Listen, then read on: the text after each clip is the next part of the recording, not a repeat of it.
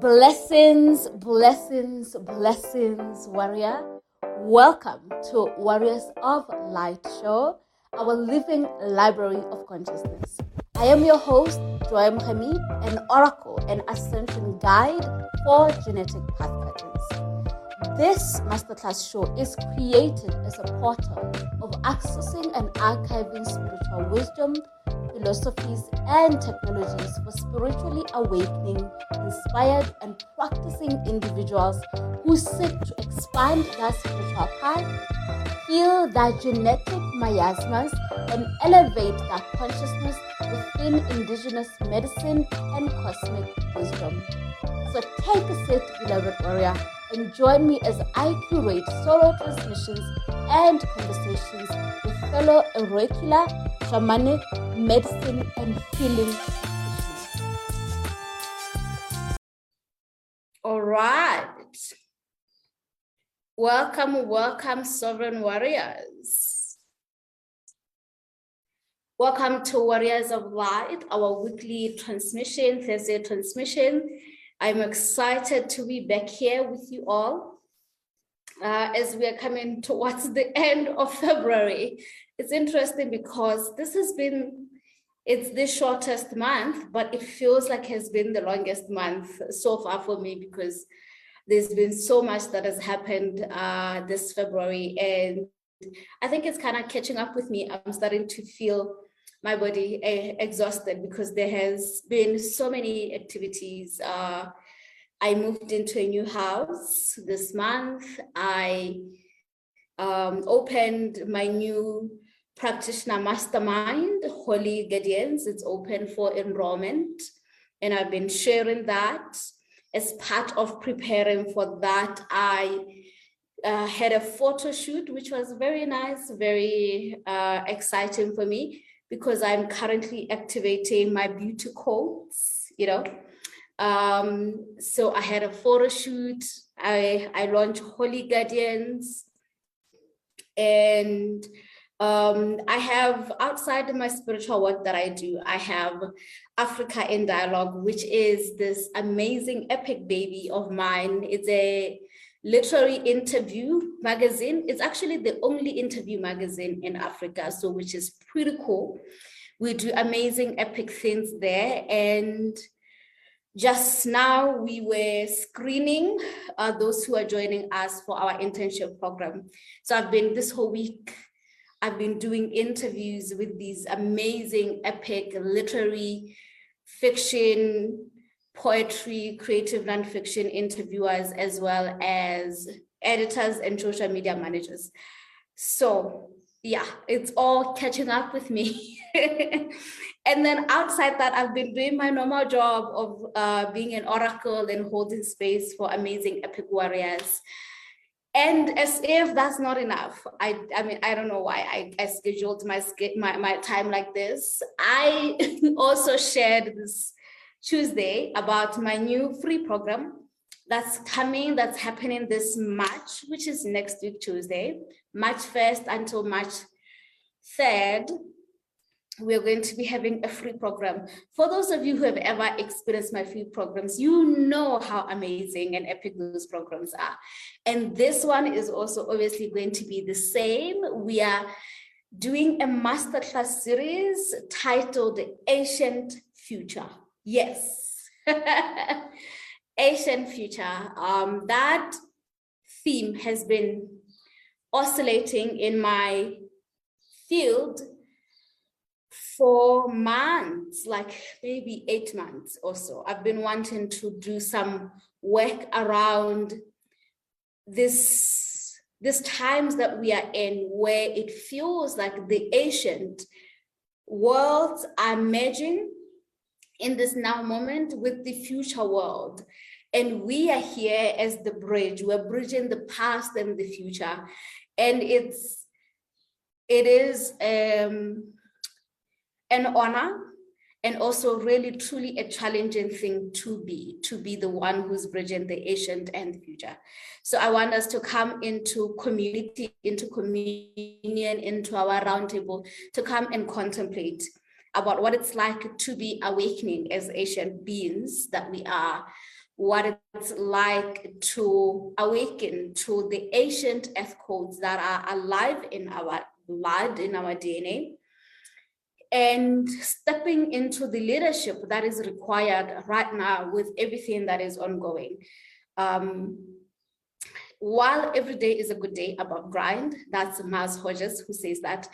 Back when I was in university, that used to be my mantra every day, which is every day is a good day above ground. While that's the truth, it's been also quite difficult to feel that way, especially in the last 2 years with all the great changes that are happening in our world. And yeah, we are called more and more and more to do things that, you know, we are probably the first people to do them in our bloodlines, to do things that, you know, are new, to bring deeper understanding to certain things that are new to us, but they're actually ancient. And they're also future, that these are things we need for our future, you know. So Ancient Future is going to be a 3-day masterclass. We are going to contemplate on awakening Asians, right? This awakening process. And there's just so much that's going to come on that day. What most of you don't know, maybe I haven't shared this, is most of the time all of my transmissions are channeled material, in that I never really actually know what's going to happen. Even in the writing of the masterclass series, I just knew the theme was Ancient Future. I did not know what the 3 days will be until I had to sit down and write. And then even now, I really actually don't know what we're going to learn, but Spirit is going to guide me. And these are often quite powerful, even for me. You know, even today, this transmission, I received the title in the morning. Oh my God. So if you're like the kind of person who likes to prepare, you will freak out living my life, because there's just like my spirit team, they're just like, just chill, we'll show up, you know. Yeah. So yeah, awakening Asians. Then we're gonna talk about ancient F codes. I'm excited about this. Exciting activations as well coming through, and Ancient Future leadership. This one, I particularly want to hold it with you, the leader. Being a leader is not just about political leadership. We're talking about leadership in all the different facets of our lives. And some of you, most of you probably, you are already always the leader in your family as the genetic path cutter. You are the one who's going first. So because of that, you are naturally a leader. So we're going to have some conversations about that. And I'm excited. This is 6 p.m. And I'm really, really going to try to make it a 3-hour masterclass series, right? So, but just minimum, it will be 3 hours, because I've tried to make it 2 hours before, it never works. So 3-hour session, come and join. You need to register for this. You can go check my website under free program. You should be able to see it and fill your details to get the Zoom link. We're going to be together on Zoom. You have an opportunity to call in, have a conversation, and yeah, it's going to be great. Okay. So are you coming? Did you register? Let me know in the chat. So how have I been? I have been exhausted. Like today, I slept until, I woke up in the morning because I had to do, my physical trainer was here doing some exercise, and then I went back to sleep until 12:30 because I had work. I've kind of work, and now I'm here. Okay, so are you excited? Are you excited? Let me know. If we're not excited, I don't know what we're doing with our lives about Asian future. So I'm just gonna check Facebook. Yes, Tato is coming through. Yes, Tato, thank you.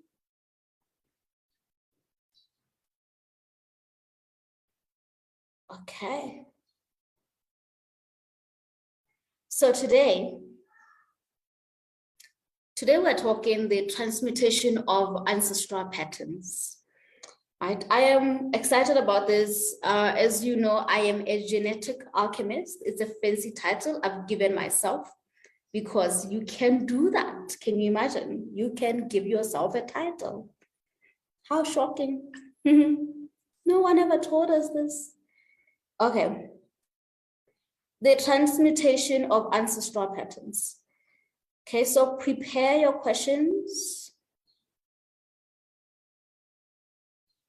for this.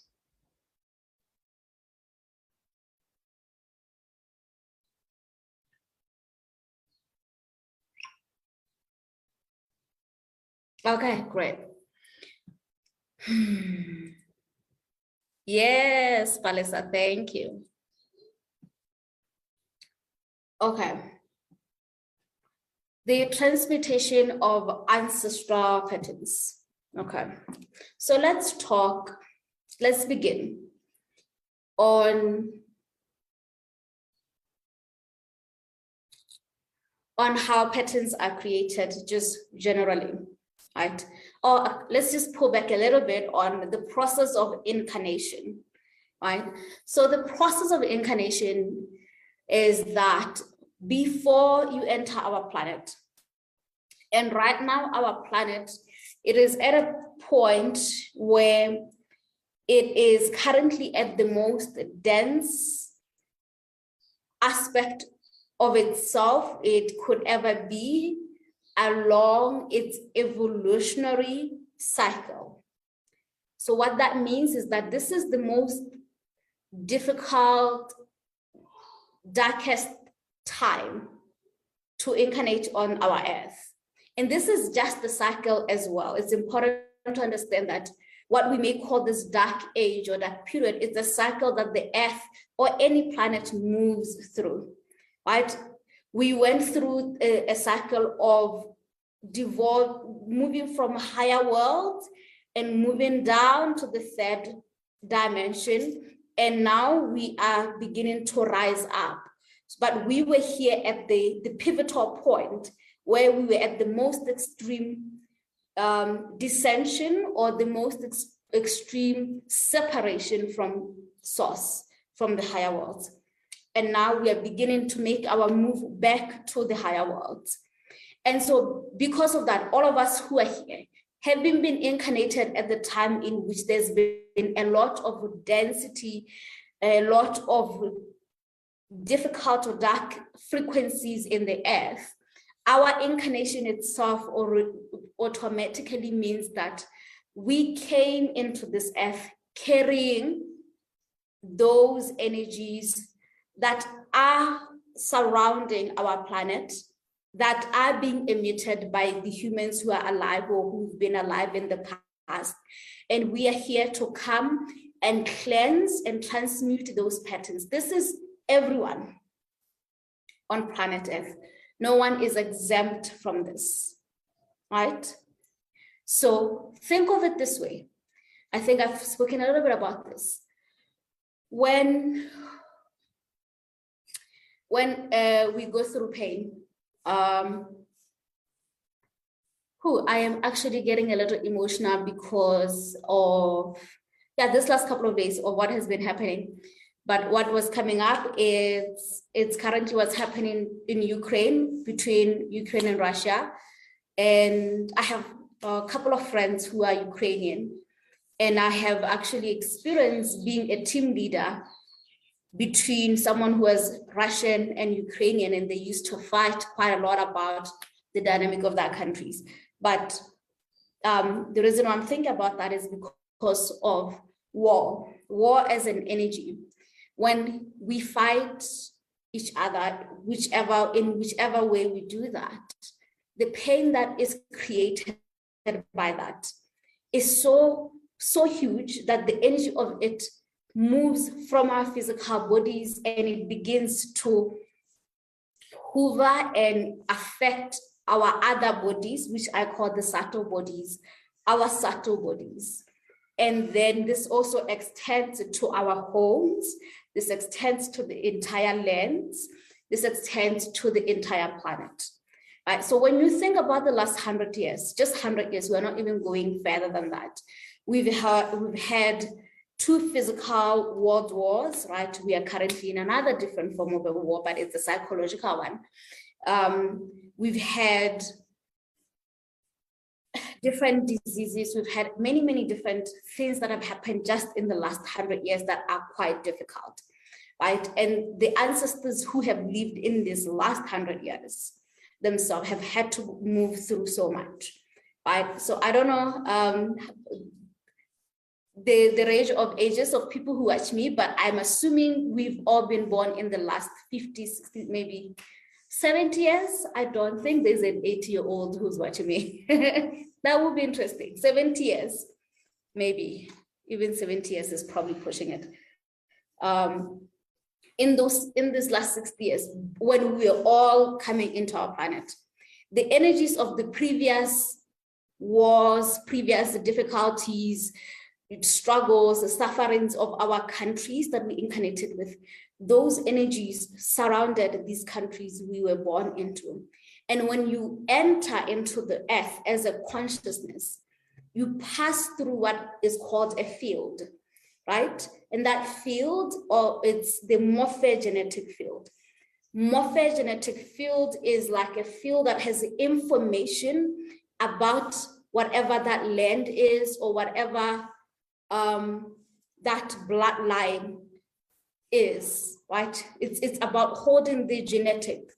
And if you watch my genetics DNA, genetics is what is the code of life, right? So we receive the code of life from these fields when we are entering through our mother's bodies.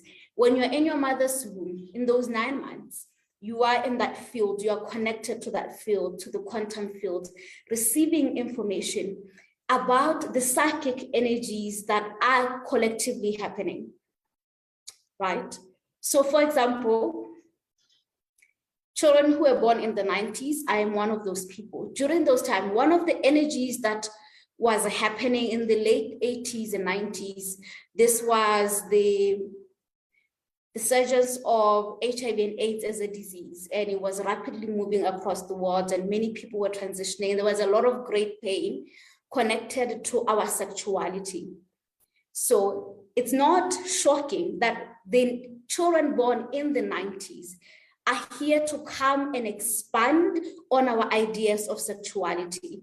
It is what we call the incarnational cross. It's the cross we bear as those who were born during that era. And we will continue to bear those crosses, and the cross of that energy will become the patterns that we will have to move through, we will have to transmute. Are you with me? Right? So during this generation, in the last 30 years, since the 90s, conversations on sexuality, the battles of the sexes, has been a big, big conversation, right? Because that's the incarnational cross.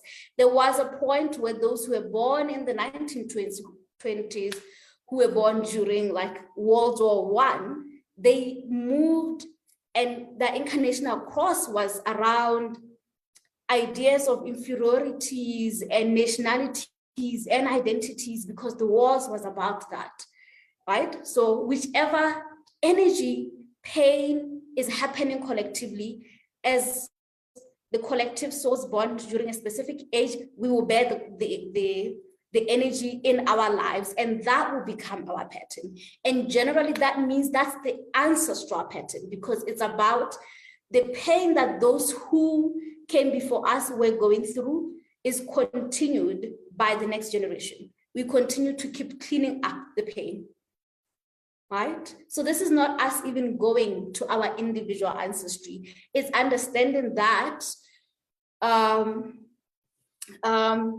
just by being born in an age, being born in a land, right? So we look generally, if you want to understand the ancestral patterns you're holding, one, you look at what was happening in that decade when you were being born, right?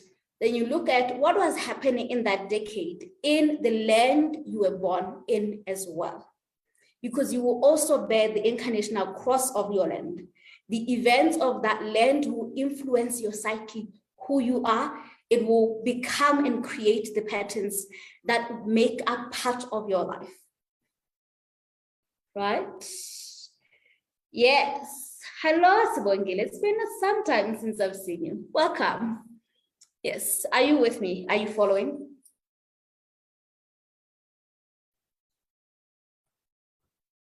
Like I said, I never know where the guys are going. I never know where my I am higher self is going. She just likes to pop like that. So everything in the planet is cyclical. There is a cycle, there is patterns, right? The signature of all things, or the signatures of everything, right? It's the singularity, they call it also the Fibonacci sequence, which now we are realizing the Fibonacci sequence is actually the sequence of the matrix. It doesn't mean that's actually the sequence of the true living God. But in any way, everything has a sequence, mathematical sequences, including you. So everything that has happened in your life, it's a pattern. Everything can be traced to specific things that are surrounding and influencing you, right? So the time, the era, the land in which you are born influences you. It makes the collective ancestral patterns that you will have to bear in this lifetime, right? And then now let's go to our bloodlines, or the genetics lines we are born in, right? I want you to contemplate with me. So certain things you can contemplate in is, you start with your parents because they are your living ancestor, right? So the relationship or the dynamic between your parents in the moment of your conception, when you're conceptualized, will greatly influence your emotional body, physical body, spiritual body, and mental body. The first 21 years of your life, you are developing specific things based on what is unfolding in the home, what is also unfolding between you, between your parents, whether they are together or not. You are currently receiving in training those patterns, whether you're conscious of it or not, right? Even when our parents have transitioned also, we are still influenced by by them not being there, of course, right? So the first 9 months when we're in our mother's womb, this is when we are receiving the collective energy, the one I spoke about what was happening in the decade when you were born, the big thing you can remember, and how has that influenced you? And could you see a pattern related to that, or no pattern at all? Does what happened during that era influences the same exact thing in your life in any way, or there is no relationship at all? Rarely would you find that if there's no relationship, there's always a relationship. Then from 0 to 7 years, this is when we are developing physically. So this is when we're starting to realize we're in the physical world, and we're very attuned to both the spirit and the physical world. And during this time, the patterns we're picking up on are around physicality, right? And we become attuned and aware of certain things, right? This is for the first time when you will interact with whether your physical world is abundant or is lacking in resources, right? So meaning at home, have you come to discover if there is enough for everyone in the home, or there is not enough, right? So this is the beginning of our relationship with money during that physical time, resources. During this time, also, this is when we're building our relationship with the masculine and the feminine, right? Depending on how we're being raised, who is raising us during this time, right? Often the pattern that is happening there, often it's a repetition. As in, like, your parents are going to parent you the way they were parented. So the pattern is moving from one generation to the other, right? So you will probably experience a similar pattern. It may be different for some people, but on most general is the same thing. And then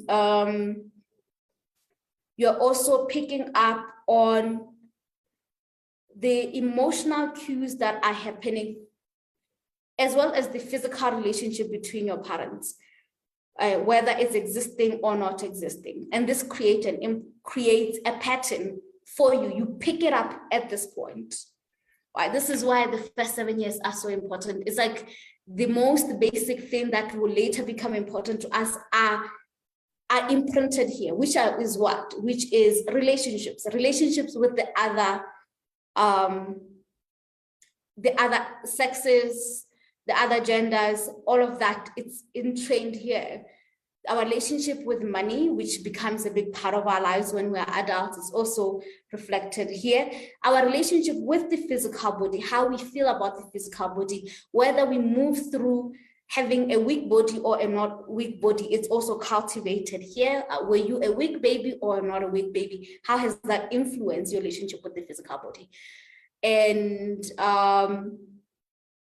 your relationship with your parents. Listen,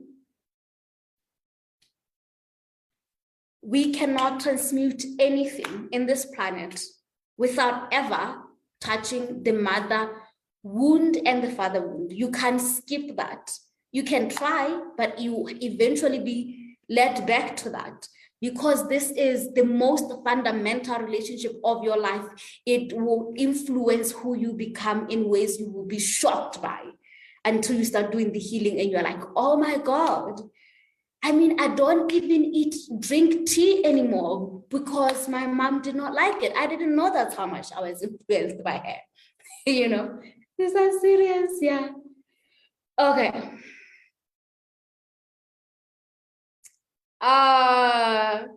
Yeah, welcome back, Simongile. Really happy to have you back. Yeah. Okay. So this is a fundamental relationship. So we have to look at what is the patterns of our parents, their financial patterns, their relationship patterns. Here we pick on them, and they become the blueprint or the template we will believe in for most of our lives, until we realize they are not the actual or the final template, and we change these patterns.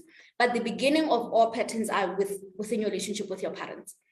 And then from 7 to 14, right, this is now when we're developing the emotional body. Remember, this is when you're like becoming a teenager and you're starting to become aware of the changes in your body, and you're also starting to relate to other people other than your family. So your emotions are quite heightened during this time, right? So this is when we develop our emotional bodies, but also this is when we develop our emotional defense mechanisms.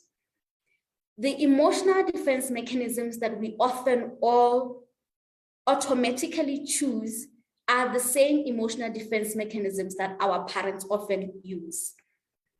So a defense mechanism, maybe, I know my emotional defense mechanism is control, wanting to control how things are, right? So, and where did I pick this? From my mother, you know, she wanted to control everything. So for me to defend myself from instability, I want to control everything. So I take care of everything so that I don't have to feel disappointment, right?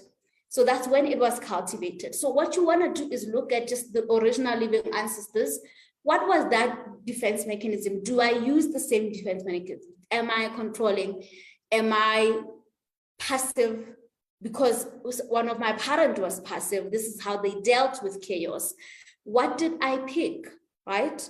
Because those are the patterns you are here to come and heal and transmute and change, right? From 14 to 21, this is our mental development, right? This is about what belief system. The emotional development, it is the most fundamental, 7 to 14. It is the most powerful. It is where you're going to spend most of your healing journey in the beginning. That's what you are healing, the emotional body. And in fact, it is the emotional body that is often so ignored, that we are often so shocked with certain things happening because we were not all taught, fully taught, that we are emotional beings and deeply influenced by our emotions, and that our emotions are not necessarily connected to what's happening physically. If you feel anger, that anger can come and that's what you are feeling. Doesn't have to be triggered by anything. If you feel sadness, if you feel depressed, if you feel anxiety, these are contents of your emotional body that are not always directly connected to particular events. And this is where the mental health fails humanity. Our government fails us here because we have ignored this body, right? And so what I can tell you, very difficult to come to, most of us, emotionally, we are probably 8 years old. Most of us are in relationship with other people who are actually 8 years old in their emotional body. So when you are having a conversation with them, it has to click that you are actually conversing with an emotional body that is 8 years old. This is just on average before we do the transmutation work, before we begin to heal. So, and it's the emotional body that will control how we engage with other people. And this is why relationships, for example, are difficult for people, because people haven't yet registered that that boyfriend, when he's upset at you, that's his 8-year-old conditioned self active or body active, right? So even with you, when you're upset about something, right? Often that's that body that is activated or triggered.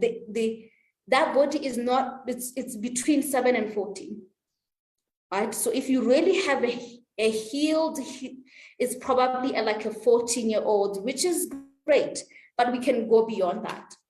And then the mental body, this is where our belief systems are. When we begin to develop ideas that like, oh, I'm not good enough, I am not worthy, this other person is better than me. This is age 14 to 21. Isn't it that age 14 to 21, this is when we're in high school and the beginning of university, college. And this is when now we really start to externalize our identity and we begin to compare ourselves to other people. And this is when now thoughts and ideas that you aren't good enough are reflected to you, one, first of all, because the education system already just puts us on competition with each other. And then we already automatically know, oh, that person is better than me because they are number one in class, right? This is the beginning of the mental body and the beginning of your mental defense mechanism. When you are shouting at your partner, that's your mental body doing that, defending itself, right? So the patterns we will pick here are the same as well as the ones we saw at home, right? If when your parents are stressed, how do they react? Do they go into anger or do they shut down, right? So there are two ways we will react across all these ages. Across all patterns, there are two ways you probably react. There is a reacting with what we call the vow of loyalty. If your father was always angry and frustrated when things were not going his way, when you are in a vow of loyalty, when things don't go your way, you become angry and frustrated.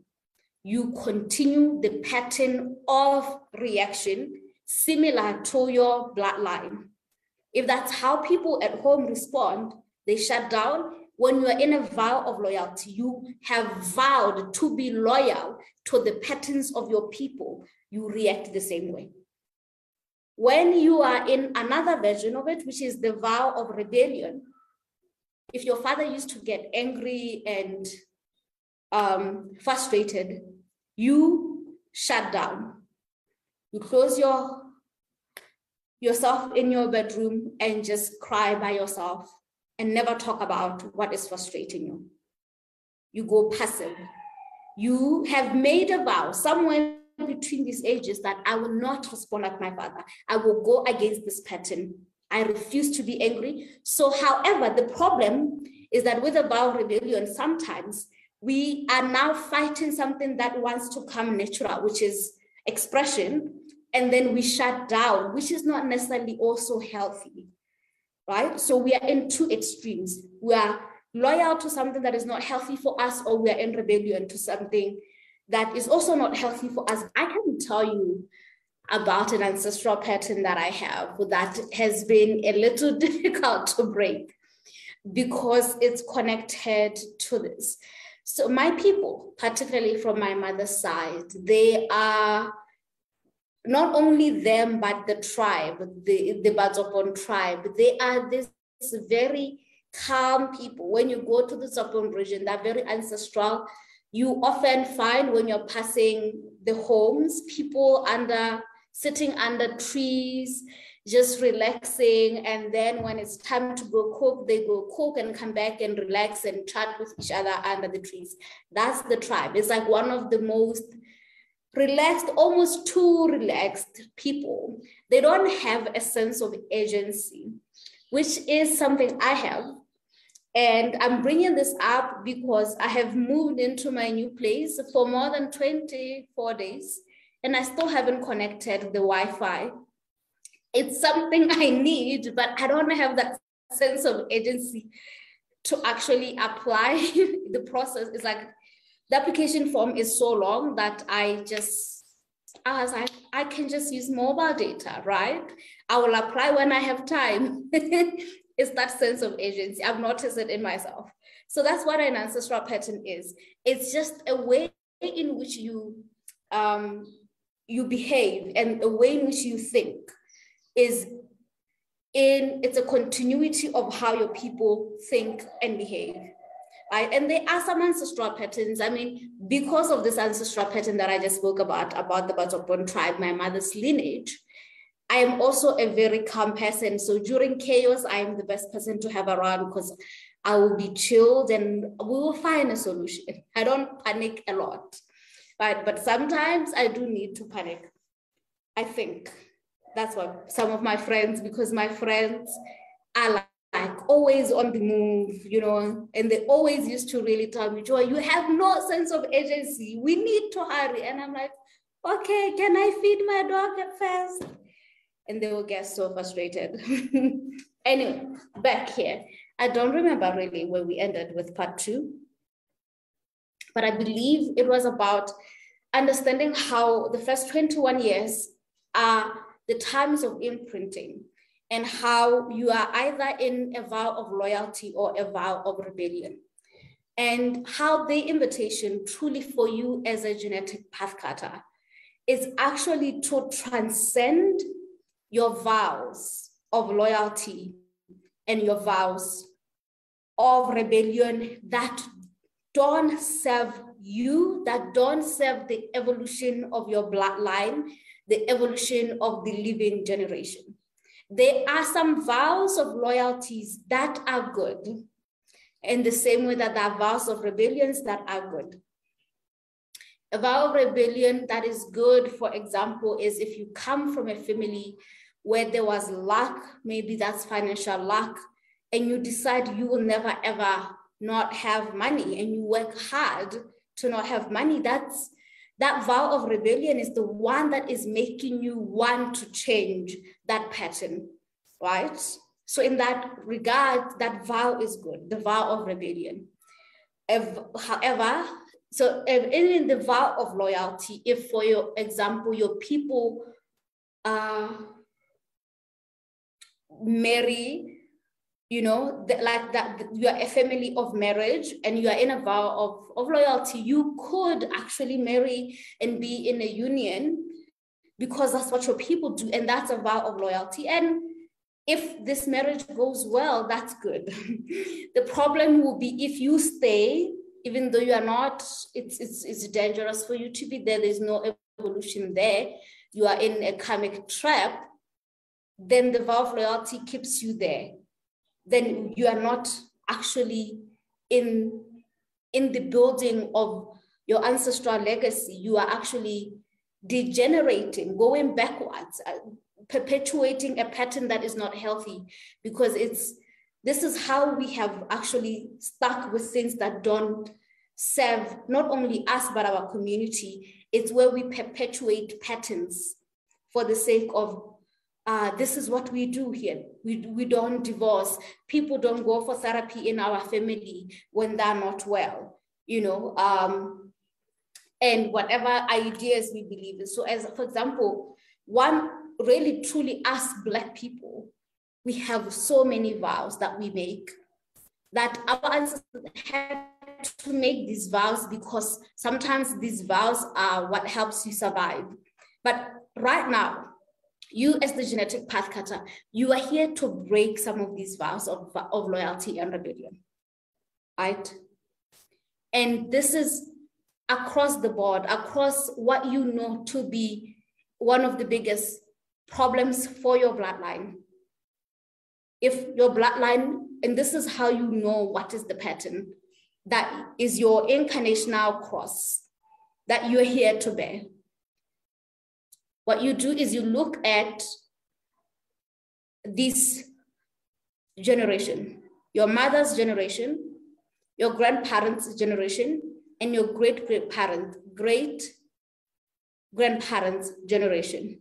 The first three, this is where you're going to see a lot of these patterns. Of course, actually, the incarnational cross that you bear, it is what we call Sacred Code 777, which means we are greatly influenced by 7 generations behind us, right? And we are influenced by, and we will influence the 7th generation before, ahead of us, after us, right? So that code is important to know. So typically when we're doing ancestral healing, a lot of the time in the beginning, we're healing that first 7 generation, but we often see a lot of the most active patterns with mother, grandmother, and great-grandmother. Or I shouldn't say mother, as if the grandfathers don't actually influence you. The grandfathers and they as well influence you. Your father's bloodline, their patterns also influence you. They influence us differently. In our incarnational cross, we do tend to bear more of the ancestral patterns of our mothers compared to our fathers. 60% our mothers and 40% our fathers. In the ancestral patterns from our mothers that influence us are matters of fertility, sexual energy, wombs. If you're a woman, a lot of that, what you inherit, the state of your womb will be the state of your mother, your grandmother, and your great-grandmother.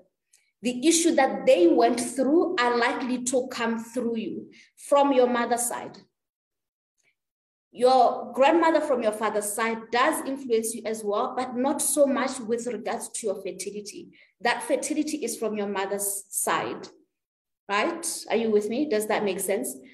And so everything to do with fertility, children, everything to do with how you magnetize the kind of like the opposite sex is from your mother's side, right? Your sensuality template, mother's side, beauty template, mother's side. So all that feminine, you are greatly influenced by the feminine field when it comes to your fertility as a woman. And the same is true also for the man as well. Even your fertility is influenced by your mother's side as well. Then your ability to have children, how many is from that side, right? So when you have womb issues, what you want to do is look at what has been happening to my mother, grandmother, and great-grandmother. And then you look at your aunts, your cousins, female cousins, see the patterns there. What kind of afflictions do they have? What is their relationship to their body? What is their relationship to their sexuality, to their sensuality? Because you are likely to be like them, right? And to be in a vow of loyalty. Relationship between mother-daughter, also greatly influenced by by the maternal, right? So you'd see that, oh, the daughters and the mothers here, they're either always fighting, or the first daughter always ends up being the one who takes care of everyone, or the one who ends up like just not being part of the family they leave and. So you want to look into that. So if you are a mother of daughters, you are definitely influencing those children, particularly in how they will relate with the feminine, and they are also receiving the imprint of your relationship with your own mother, and the relationship of your mother and her mother. You see? Yes. Are you with me? And then when it comes to marriage, that's your father's line, right? Your father's lineage. Think of how we celebrate marriages in Africa, how it is the father, like the children, they take the father's name, you know, and how that the males are quite active during the proceedings of marriages, right? This is not just something we're doing for the sake. Its origins is from spirit. Its origins is from the hierarchies of spirit. It's understanding that the bloodline of your father does influence the marriage template you will marry into. And so even the man you are attracted to, you would want to look at the man your mother was attracted to, who happens to be your father, because that's how you're born, right? But maybe if they're not together, the other ones who came after that as well, they do influence you. Patterns of marriage, no marriage, divorce, often from father line. Those patterns are influenced by the father line. So if you are wondering, like the issues you have, whether in being married, not being married, or divorced, where do you need to focus in healing? You focus in your father's line, mostly. Doesn't mean the mother doesn't also influence you, but it's mostly the father line. And this is for both men and women. Are you with me? Oh, you guys are writing this, but I'm not seeing them. Okay. Thank you, loves. Let me get my charger going.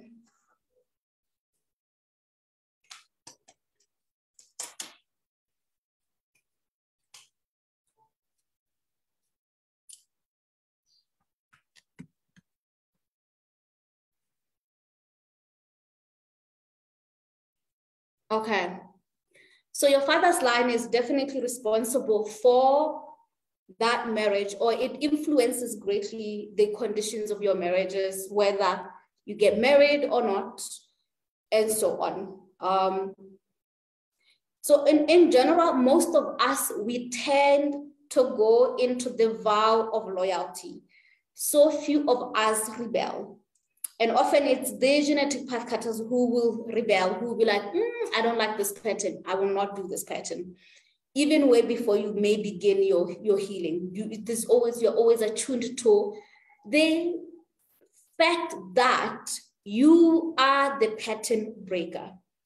You are here to come and break the pattern that does not serve you, that does not serve the continuity of your ancestral gifts, your ancestral leadership, ancestral codes and blueprints, that does not serve the ancestral legacy that you and your entire bloodline are actually collectively here to build, to bring into manifestation in the planet Earth, right? So for us to build legacy is not just about the money, right? Building generational wealth, that's what people think. But for example, a family is one of the greatest legacy, to give your children the experience of having mother and father there and having happy children and happy marriages. In fact, for the Black community, we are yet to register that the greatest legacy we could ever give to this race is the Black family together, men and women together, building family, happy, developing, healing together to make our children. That is the greatest legacy we're here to build. It is the greatest template. It's the most original template that was given to the children of Earth, of Gaia, right? But when we look at what's happening in our families, that is not the legacy we're seeing. There's a lot of disconnection. Why? Why is there disconnection? For example, with the Black race, when you look at the trauma that has happened to Black people in the last 500 years, you can see how one of our most greatest legacy has degenerated and collapsed, which is family, right? And that is where we are at right now. This is the most densest or darkest part of our civilization or the experiences of this cycle, this ascension cycle, right? And yeah, we are here to come and break those patterns. And what needs to happen is for us to awaken to these patterns, because we take them for granted. We just think it's life, it's not a big deal, but it really does have to register that it is a big deal. We are meant to build these logos of love and family and community really actively. And we are here to be the ones who are changing that. If there may have been a degeneration in your family where maybe the degeneration is that people do marry but they divorce, or people do marry but they are in horrible marriages, or people don't marry at all, right? Those are degeneration. They are not a reflection of what source God has created you to come and experience. That is not the divine logo, right? And we're not thriving for marriage for the sake of thriving to get married. We are really thriving because we come to a deeper understanding that this is how we were created. This is the highest level of expression we can be in. And it's the highest level of evolution currently for Earth. That to return to the higher world, we are going to have to return collectively within the unions and the units, the family units that we belong to. But we are all going together, Ubuntu. That's where that logo comes from. The idea that you come into a family and you will bear both the pain of that family, also the gift of that family. And it is your duty. And I must say, I'm one of the few people who think this way, so don't take me seriously because I'm pretty intense. But it is your duty to come and transmute the ancestral pain into the gifts, into the legacy, into the magic. Yes.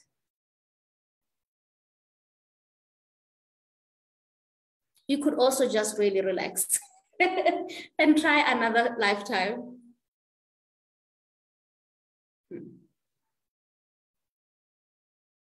Yes, okay.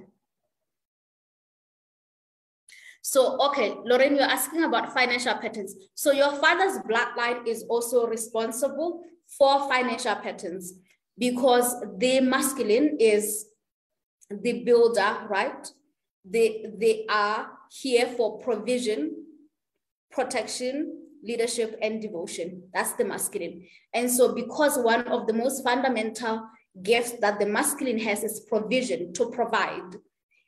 How we learn to relate to provision, and provision currently in the earth is dependent on this thing we call money, right? So your relationship with money, financial patterns are greatly influenced by your father's financial patterns, the ones he had, and also greatly influenced by what is happening in your father's bloodline, right? You will inherit those. Although, of course, you may get imprinted also by your mother's side, but the father line influences you the most with your money. So if you're having the money thing, you want to look into your father's bloodline. What is happening with the people there? How do they make their money? What sustains them, right?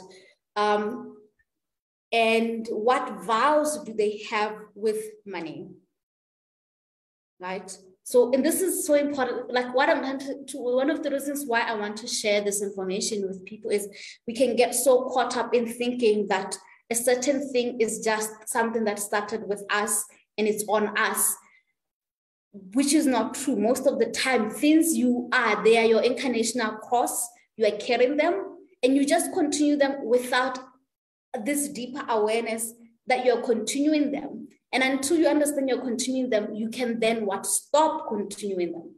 So if the financial patterns from your father's side is like, it's just lack, there's no resources here, we don't build wealth here, then you might find yourself just being comfortable with that. And it is now your duty and honor to come and change that, right? So financial patterns, are they your calling? Yes, there are some. Listen, all ancestral patterns are your calling. The most predominant pattern you see from your mother and your father's side, the one that creates more pain for you, is probably your greatest calling. It is what you are here to change and transmute the most. If it's money, then definitely that's where you're supposed to be focused. If it's relationships, that's where you're supposed to. If it's motherhood, if it's career, that's where you're supposed to be focusing. If it's mental health, that's your cross. Doesn't mean it's easy. I think the incarnational cross comes from human design, and I like this word because it's like the cross that Yeshua had to bear, to carry for the ascension of humankind. From that story, at least that's what you can pick and learn from it, right? So even you, the elevation of your bloodline is, you carry it, you are carrying it. You have no idea how you're suffering. Through your suffering, you have the potential to come and transmute your entire lineage, right? As in, like, if you come from a family where people never saved money, never made money, then you decide, I am going to learn money, I'm going to master money, and I'm going to be good at money and at wealth creation. And you become that person, you manifest that. Your vow of rebellion pulled you to that. You open up a new timeline for your entire lineage, when now creating wealth is possible.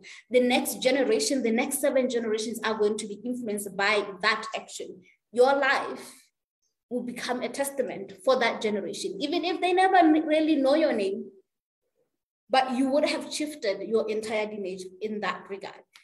You know, so yes, that's it. That's the answer, Lauren.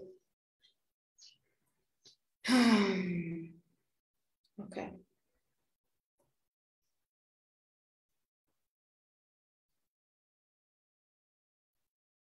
So we are saying the vow of rebellion of financial freedom. If currently your lack still does not change, can you change the direction? See, I don't exactly believe in luck. I do know that there are certain people who are gifted, certain bloodline who are gifted with certain things, but luck sounds like it's some kind of like God decided to give this person luck and this person, you don't get the luck. It insinuates some kind of specialness, you know, and some kind of I've been trying and I didn't get the thing, so I have run out of my luck, you know. And yeah, there is something very, very manipulative about the idea of luck, as if like not only manipulative, but it feels that God feels not true to me. Like a God who gets to give others, say, okay, you've worked hard, I'm going to change your luck now. No, that is not the fundamental way in which we create reality. I'm sorry, that's not what you asked, but I kind of like focus on certain words like that, mostly because what we do believe does shape what we do experience, right? So let me read your question again.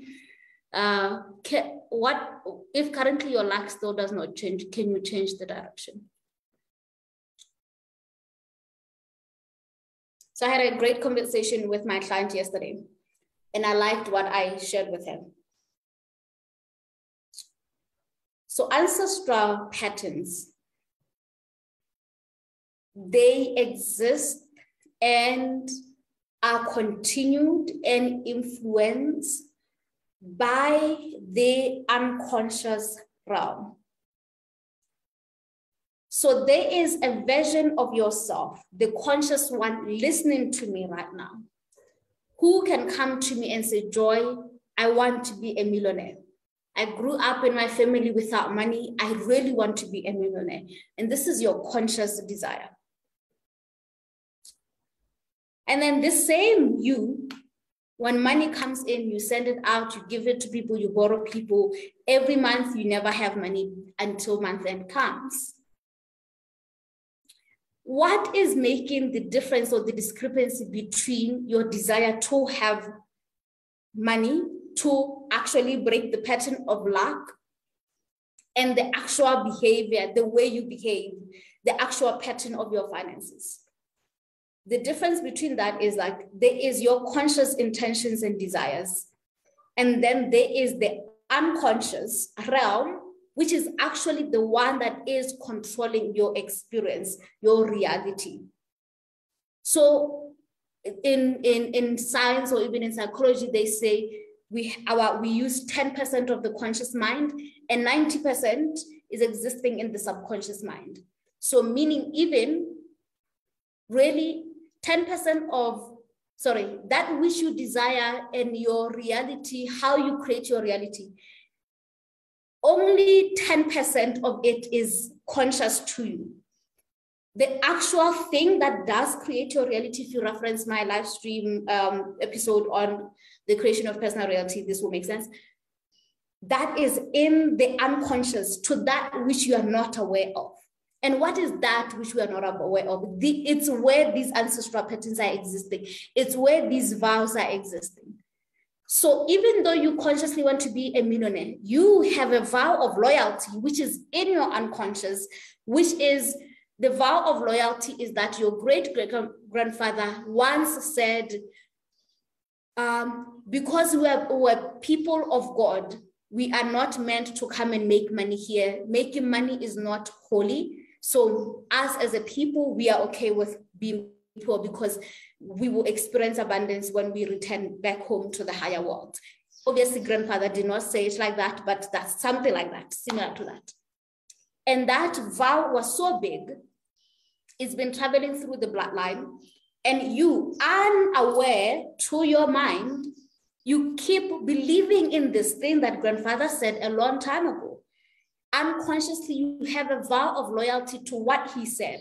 That is why even when you keep getting promoted, even when your money keeps doubling, it still feels like you don't have money. Because what is driving you is that vow. And every time more money comes, you find more ways to release it. Because you have a vow that we are not meant to have money. We're meant to suffer. Suffering is a reflection of how good I am and how I will enter the gates of heaven. So I would rather be poor. If I win the lotto, I would rather collapse that money very quickly.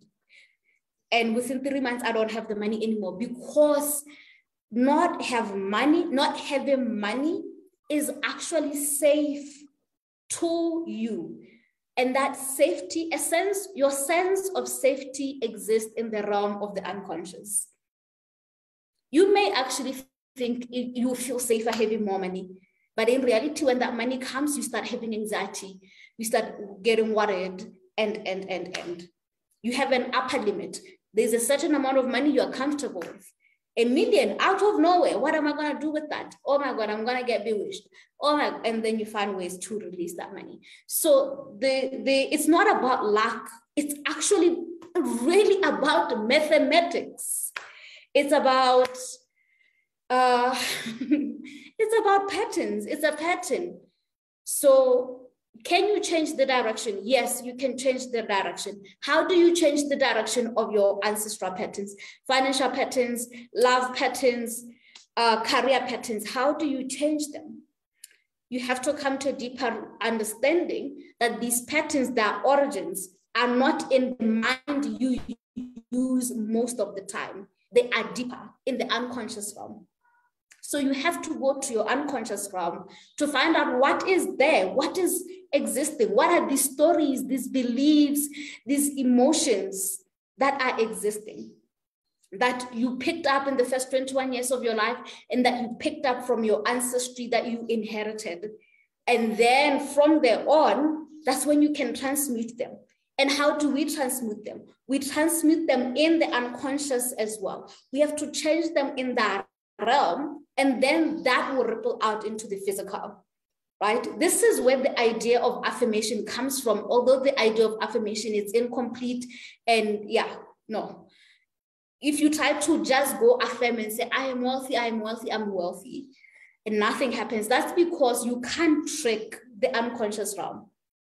You can't bypass it. You can't give it information it already has other information on. You literally have to go to your unconscious realm and say, hey, listen, I know for a long time we've believed that it's not possible for us to actually be abundant.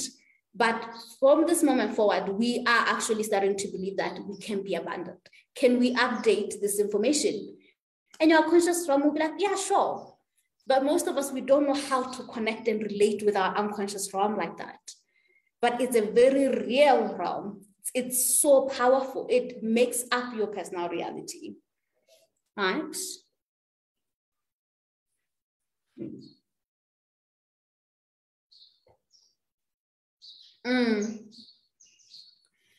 Yes, Lorraine. Yes, right? In fact, when it comes to money, that one is so big for the entire human race, but also really truly for the Black race as well. Yeah. So in the unconscious realm, it's where your inner child exists. The guardian of your unconscious realm is firstly your inner child. Which child? The one who was there at 0, 7, 14, 21. Your inner child and your inner teen, but primarily the inner child, right? What I find about the inner teen is that there's something very warrior-like about our inner teen. They really fight to make us safe. You know, that part of you that sometimes like fights back, that's often our inner child, our inner teen. And the inner teen doesn't come as often as our inner child. The inner child is, yeah, the guardian of the unconscious realm, because the unconscious realm is greatly influenced by age 7 to 14, which is what? The emotional body, when we were building our emotional body.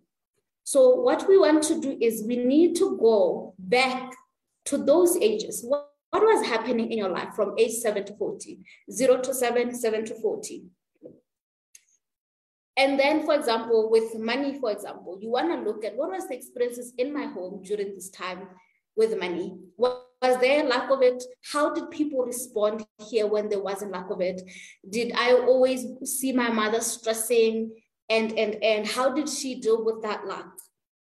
And look at how that influenced you. Did you make a vow of loyalty to be just like mom? And women, particularly daughters, tend to go into vow of loyalty. I think it's a sisterhood thing here that we have, feeling like you don't want to betray your mother by being good at money. So you're also going to not be good at money, just like her, so that then you are both not good. And then she doesn't feel alone in her struggle and in her pain. Yeah. So what you want to do is look into that. And if you have made a vow, so some of the vows, we make them actually vocally, like not out loud. You don't have to, oh, I vow in this moment to be poor. But it's more of the way I've discovered vows. It's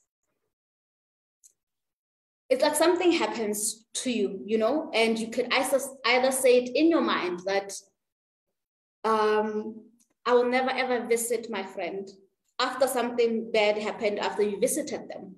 And from that moment on, after that, you find that you don't like to visit your friends. based on one incident that happened with that one friend and their mother or something, right? And it's something that you did not realize. It's so powerful that it gets recorded in your Akasha, that from that moment forward, you start functioning like that's a truth. That is how you're supposed to be. That is how powerful vows are. Some of them, we don't remember making them. In fact, most of them, we don't remember making them. That's why we have to go retrieve specific moments and emotions we were feeling. And what did we vow then? And then we need to change back those vows. Create one, release them, heal them, and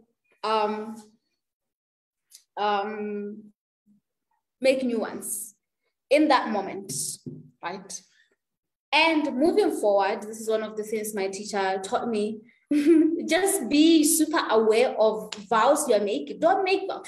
You know, we make vows all the time. Like, you hear a story of a friend, you're like, oh, it could never, I will never ever be this person. That's a vow. That's a vow you're making. So yeah, that's what you need to do. I mean, I have kind of like created a process of doing that, I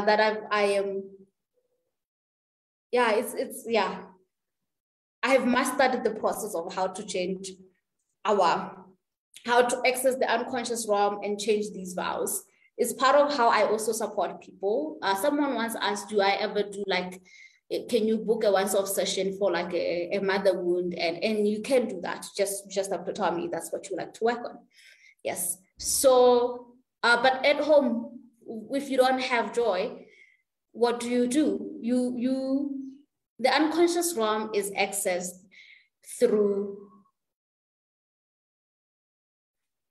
delta waves, right? So there is, I might be mixing up this. Generally, right now, you are possibly in the alpha wave. Your consciousness it's conscious or existing in a certain frequency. And to go to the unconscious realm, you have to drop it lower and you have to go deeper, right? And that's where the role of meditation comes in, because we're shifting from alpha to delta, or it could be from delta to alpha. I might be mixing them. Don't hold me accountable to this. But essentially, it's moving from one wave to another. And when you are in that wave, you are able to access the unconscious realm. And in that unconscious realm, that's when you can heal something. So, and access memory, access the morphogenetic fields. And it is also still in this same process where we can access the origin of a pattern. So typically for me, what I do in my process is, if you have like a vow around, let's say, financial patterns, as we're saying, I am still able to take you to which ancestor started this pattern. We can go that far. We can actually connect with that consciousness. We can connect with an ancestor. They can show us what was happening, what made them create that vow. And then we ask this ancestor, please look at how this vow has been influencing the entire generation. And then we ask ancestor, can you please release this vow? And ancestor can release the vow. And when they liberate themselves, they are liberated the entire lineage, right? So that would be ancestral miasma timeline work.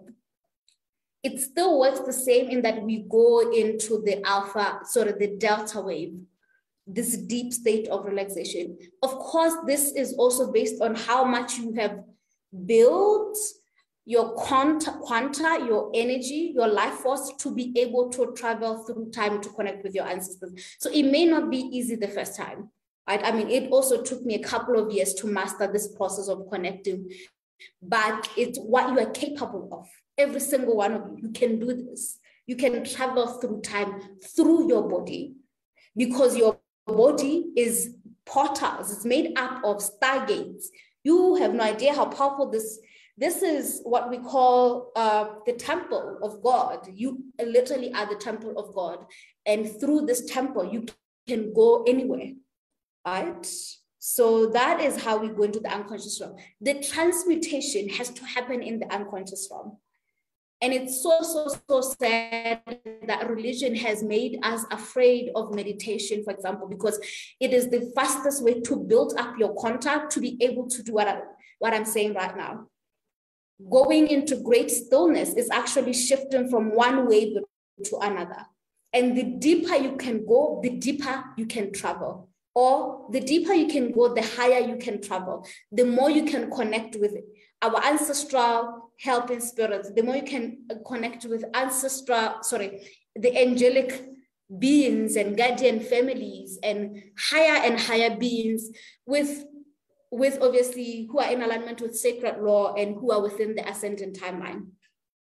Right, and that's another conversation for another day. But what I can tell you truly, transmutation of all patterns happens through divine alchemy.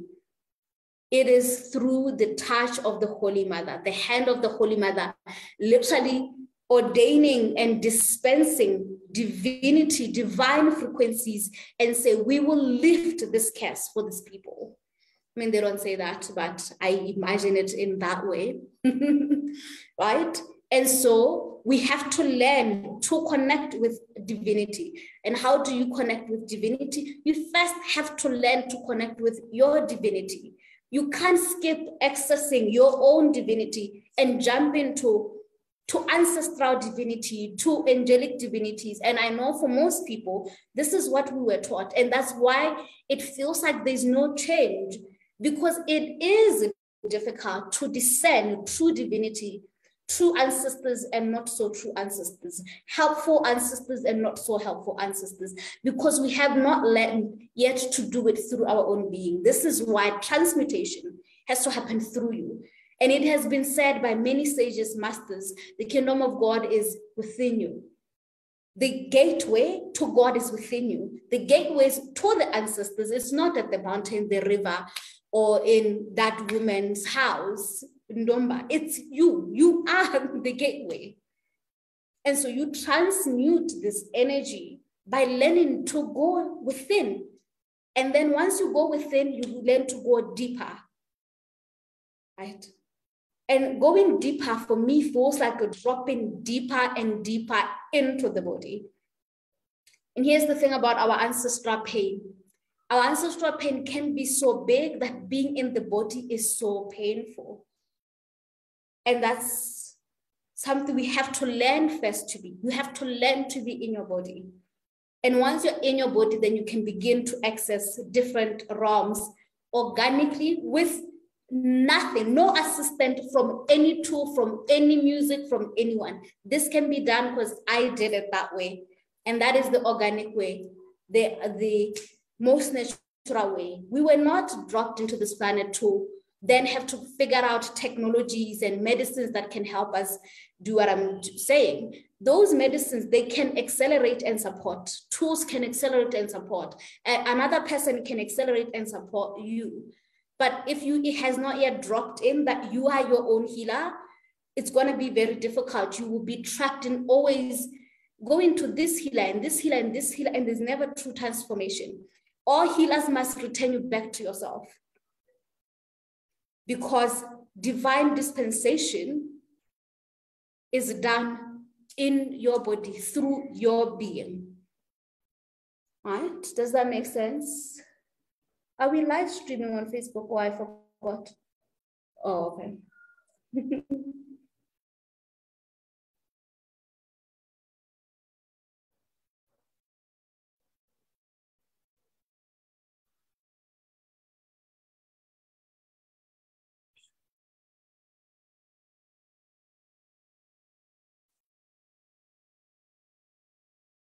Okay.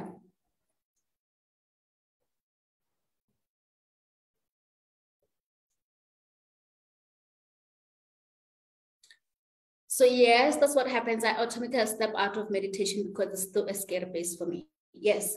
So meditation or breath work, it is scary because why the body is a temple and why the body is one of the most brilliant technologies you have far more advanced than a computer or any app, any technology that could ever be created. Your body is that powerful because your body is holding all of time.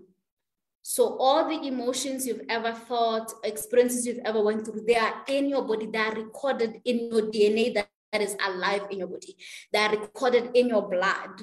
That is why Africans figured out a long time ago that transmutation is in the blood. That's why bloodlines are important to us.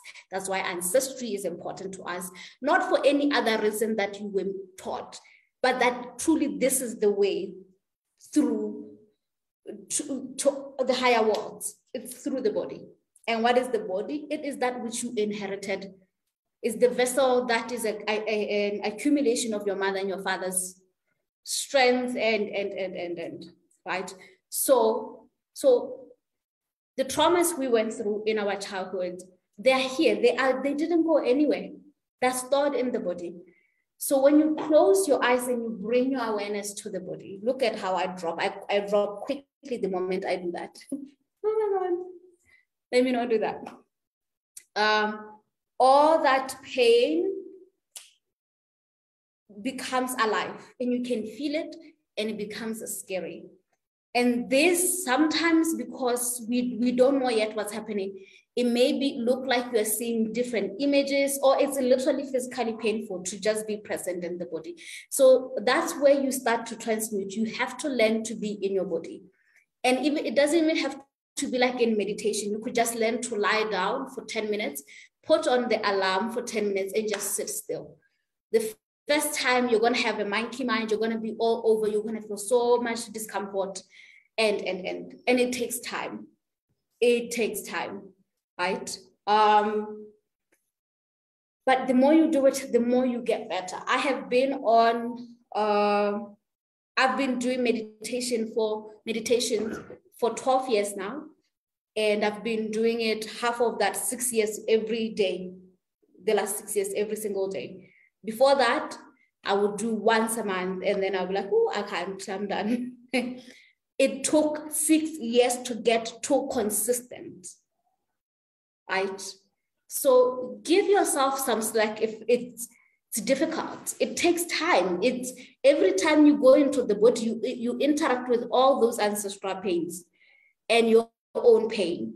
So if you understand what it is, great. If also you can't sit still, there's also using the breath and then moving around in the house, just breathing, by becoming aware of the physical body. But with movement, it's less painful and less scary, right? So just move around your room and just keep focusing on the breath and keep touching your body, keep feeling it and tell it, I'm alive, we're alive, we're here in the present moment, we're okay, right? And for 10 minutes, just practice with something that is less scary for you. And as time goes on, you will get better at it, right? Yes.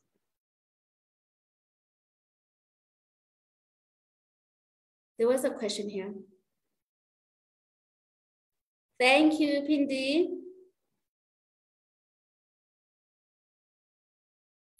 So Kayla, you are asking, because someone did ask me to always read these questions and I forget. Okay, here's the question. How do you transmute trauma from the emotional body?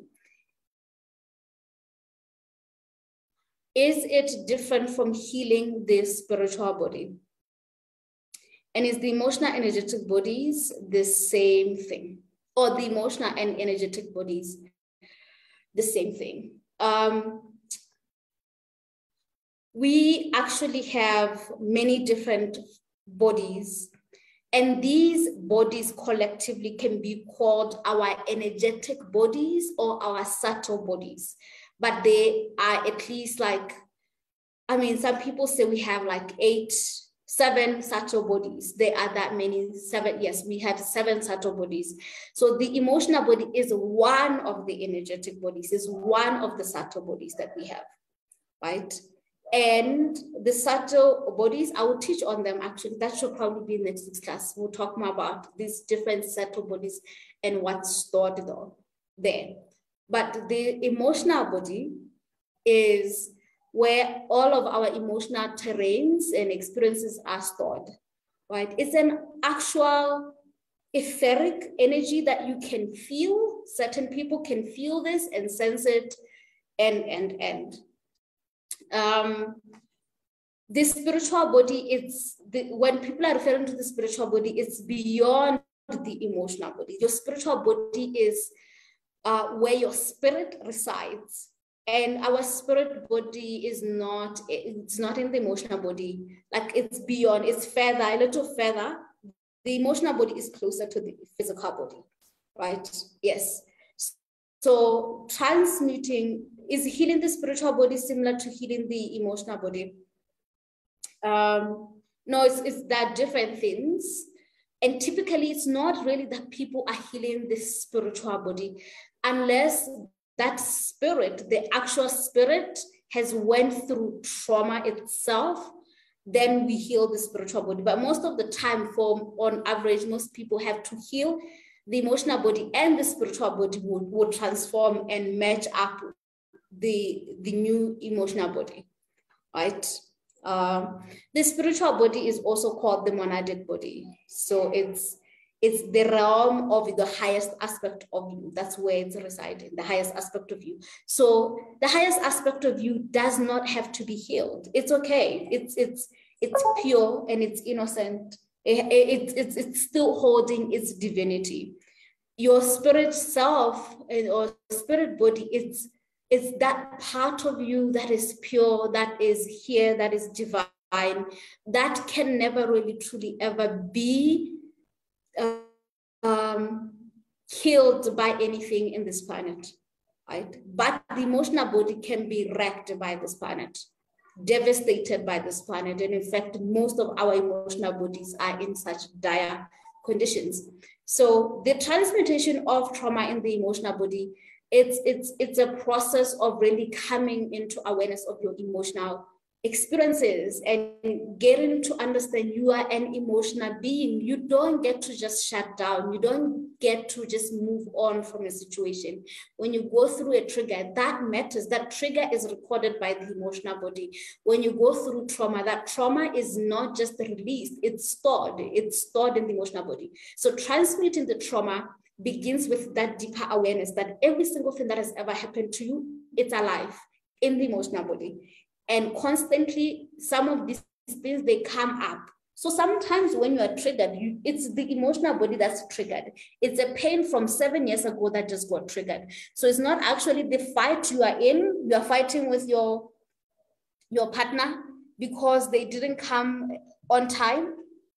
And you just know you hate it when people are late.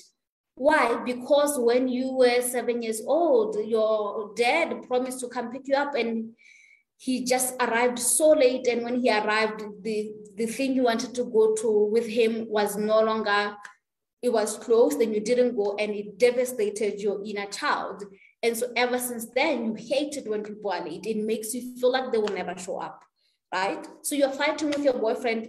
You think it's about his late coming today, but it's really about your father and how he didn't show up fully for you. So your boyfriend just opened up that wound. That's how much we have to become aware of our emotional body, of how it influences the current moments today. And these patterns we have, every person you call in, magnetize into your life, they are there to come and show you the contents of your emotional body, to reflect back to your trauma so you heal it. Does that make sense? Yes. So,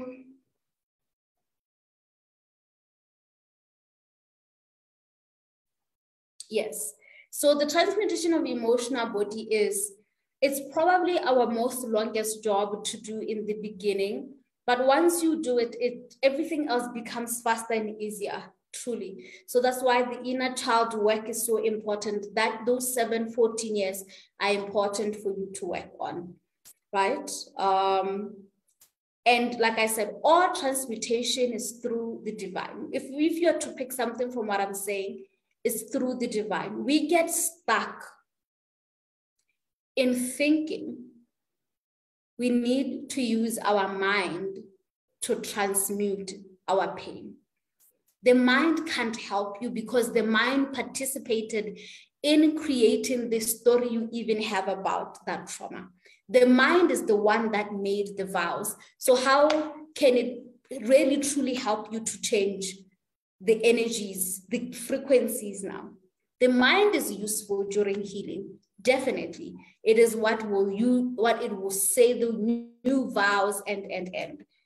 But all healing must have, true healing must have the presence of divinity in the room. This is why we call in divinity. This is why we invoke the divine. This is why we call in our inner spirit, and we call in the divine spirit of the Holy Mother, of the Holy Father. This is what is missing. Actually, for me, when I was in psychology, that is what was missing, because I thought I could heal people with just talking to them. And it turns out that does not really work. The divine, when we introduce the divine to healing, now that's when we will see miraculous healing happening.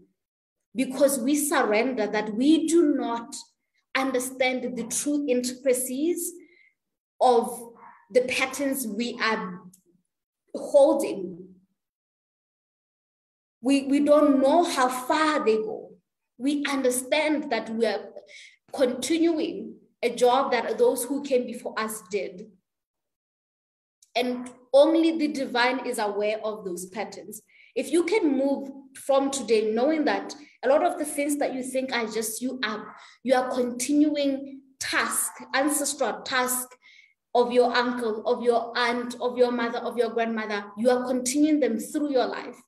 And that's why we have to keep bringing in that luminous support, but also working with our own divinity, like our own inner spirit, not God, not the bigger God, not our bigger ancestors, but you are also the divine spark, right? So as the divine spark, you need to also involve and engage that divinity, because with all that you have ever been through, you see the thing that makes you wake up every single day? No scientist could ever tell you what it is. There's no machine that could measure what that thing is. That is your divinity. And that is what you want to engage. The thing that makes you wake up even after the most horrible thing that has ever happened to you. That impulse, that spark, that's what you want to work with. And so if you are like you're saying, Palesa, I struggle with how to heal childhood trauma. I literally don't know what to do when I sit there on divinity. Do I go back to the event or do I speak to the children in me? I always get stuck. Here's the thing. I mean, here's the problem with with currently Instagram and how Instagram can make us feel like all of us actually really know how to heal inner child wounds. I can tell you this, you actually need to be trained in healing. I had to be trained as a psychologist for 4 years to understand some of the things I teach. So one, I would like you to release the idea that you are supposed to know how to heal your childhood trauma. In the same way that you do not stress yourself with not knowing how to do surgery on yourself. So the terrains we're talking about, they need specialists who learned how to heal them. So not everyone is aware and capable of truly healing that childhood trauma. There may be times where, not most of the time, we do need someone else to do that process for us. What you are able to do though, is you can invoke your divinity. You can sit and you will say, the divinity of Joy Mohani, I am here and I'm in utter pain and I need you to come through and you need to come and help me figure out how to heal this. You can pray. You can pray for yourself every single day. Say, there is so much anxiety in my body. Please help me. Please help me heal this anxiety. That you can do. You can soothe your inner child. You can talk to the body. I am so sorry. Please forgive me. I love you and I thank you. These are tools you can work with, right? You can, to tell the truth, for me, true transformation happened even as I have been trained in inner childhood healing. And I've been doing this for 12 years. The times I've actually seen transformation was when I worked with someone, because I can't see my own pain properly. I have blind spots, even as a specialist. So I had to get a healer to help me, because all this, sometimes I'm in session, I'm like, oh man, I need someone to come and do this for me, because something I can do for my client, it doesn't necessarily mean I know how to do for myself, right? Yeah, the kind of healing that I'm talking about, it's not necessarily some things I learned in my psychology training. No, what I'm talking about is something I learned with alternative teachers in mentorship. And some of it was literally spirit teaching me how to retrieve inner children, spirit teaching me how to do soul retrieval. I've never read a book. It just, I was in the middle of a session and spirit said, here, take this, do this for this client. You know, so here you may not need to work with traditional therapy, because traditional therapy does not necessarily engage with the emotional body. It engages with the mental body. It makes you talk and talk and talk and talk about the thing, but you never really move into feeling the thing. They don't teach you how to sit and feel the thing, to be with the pain. How would you transmute you can't speak the pain out. You have to feel it and then it can move. Yeah. So, yeah, I just really would like us to know that we can read all the things in the books, but that doesn't always mean, when it comes to actual transmutation, that honestly, if I'm telling the truth, it's similar to surgery. You have a trauma is as big as someone who had a car accident hitting their body and their bones breaking. That is how powerful trauma is. It's the same thing, except it happened to your subtle bodies. Something came and hit your subtle bodies and they are broken and there's internal bleeding. So how are you meant to do surgery on yourself? You have to go to the doctor who went to 12 years of training to come in, release the bones, heal the bones, and also be okay with the harder, like if it's a truck that hits someone, the longer that process of healing is going to be. So if you had trauma, continuous trauma for years, the longer it may take you. You can't do one session with joy and expect you to be fully healed, right? And what's really said, I understand what I'm talking about. In an ideal world, everyone should literally be doing what I'm talking about. You know, I really do wish that we can get to the point where our education system could train more people to heal in this way that I'm speaking about, you know, but that's not the case. And I also understand the idea of investing in our own healing. It's so new. We just think, people really genuinely think that they can figure out that emotional trauma and heal them by themselves, just because it's not, the pain was not tangible. We didn't see the trauma happening and hitting the subtle bodies. So we just think it's not a big deal. I can figure it out. I can go on YouTube, listen to Joy, and then I know how to heal. Every day I keep learning new ways of healing the inner child. Every day, I swear to you. 12 years later. So I just don't want us to take this so simply, like it's such a simple thing, right? But there is a lot you can still do for now. What you can do for someone who is yet to like have the enough funds to come in, work with a specialist, what I can tell you, you can do that will change your life. In the morning, 10 minutes, sit,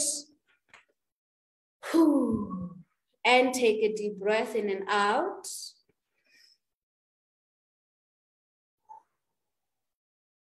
Have one hand, right hand in the higher heart, another hand in the womb area.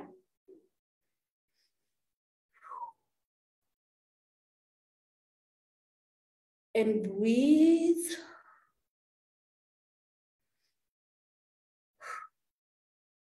and repeat these words to yourself using your name. Joy Mohami, it is safe to feel. It is safe to feel. It is safe to be here. You are safe. And keep breathing.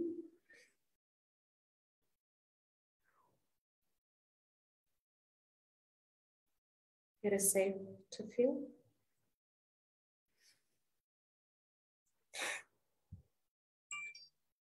It is safe to be here.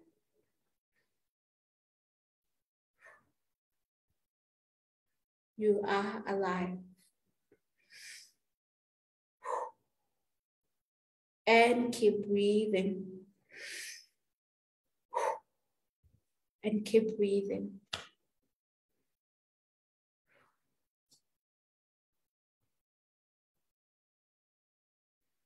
And keep breathing.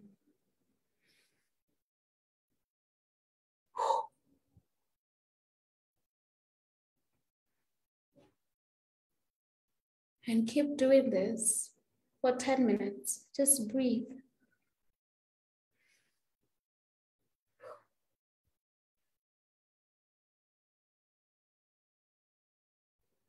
And allow the thoughts to come. Whatever may come, it is safe for that thought to come through.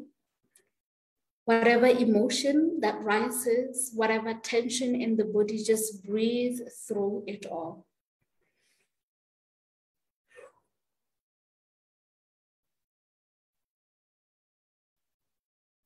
And if the tears come, let them come. If a headache comes, let it be. Just breathe and know that by the end of this 10 minutes, you will be okay. You will be alive. You would have survived it all. And just breathe. Ooh. And sometimes if it feels aligned, you may take this time, especially towards the end, to pray to Source God and to release and let go of the pain that may have gotten activated by this breath. This is where you may say, Divine Source, Holy Mother, Holy Father God, please, please help me. Please support me with releasing this pain in my body, in my womb, in my hands. Please take away this anger, this sadness, this anxiety, this depression. I surrender it all to you, Source God. I ask you to send your divine dispensation into my living body and help me to process, to move through this pain, to move through this trauma. I give it all back to you, Source God. Please take it all back to you. And I thank you. I pay gratitude for your guidance and your support. And I request that you keep sending support through the living children that are in my life, and otherwise lead me to where I need to go so I may transmute this pain. Thank you, God. Thank you, God. And so it is. Ashe, Makos.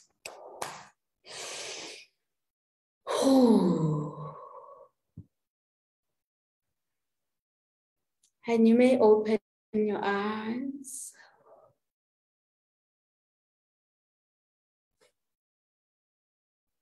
And repeat this process every morning or in the evening. Maybe in the morning you don't have time. You may do it in the evening. You start with 10 minutes. I want you to put the alarm, do 10 minutes every day. Then as time goes on, you do 15 minutes. Because the thing is, sometimes meditation is difficult because all of the thoughts. So instead of trying to meditate, just breathe. Focus on the breathing. The breathing will drop you into the body and it will be less scary because you can concentrate on your breathing instead of just the thoughts. But if thoughts come up, it's also okay. You're not trying to stop being you. If you are a person who thinks, so think, so that's where you can begin with your inner child work. Tell when you're breathing, release all that pain back to Source God. And that's powerful practice. It will bring so much to you. And another time to particularly do this is when you are actually triggered, right? So if you had a really bad day, something big happened, this is the time to go and do this breathing exercise.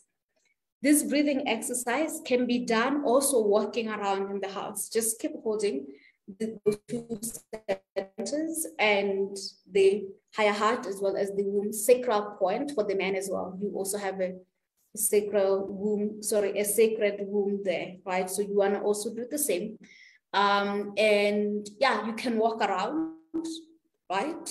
And the concentration is on the breathing. And particularly when you're triggered, what you want to do is don't escape the emotions. If there's a lot of anger or sadness or grief, just allow yourself to feel that and let that move through you. You may cry, tension may come into the body. So here's the thing, most of us, we quit when the pain comes and we think it's not supposed to be there. It's okay for it to be there. In fact, the first couple of times it may be so intense, you think, oh my God, why did Joyce tell me to do this exercise? It's horrible. Trust me, I know, I hated it. I used to have headaches all the time when I was doing that.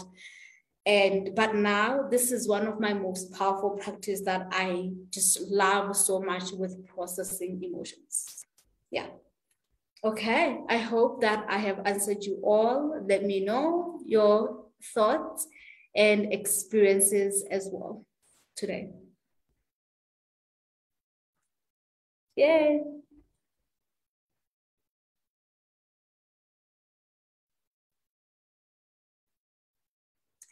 So thank you, everyone. Yes, Akona, you're saying this is the truth.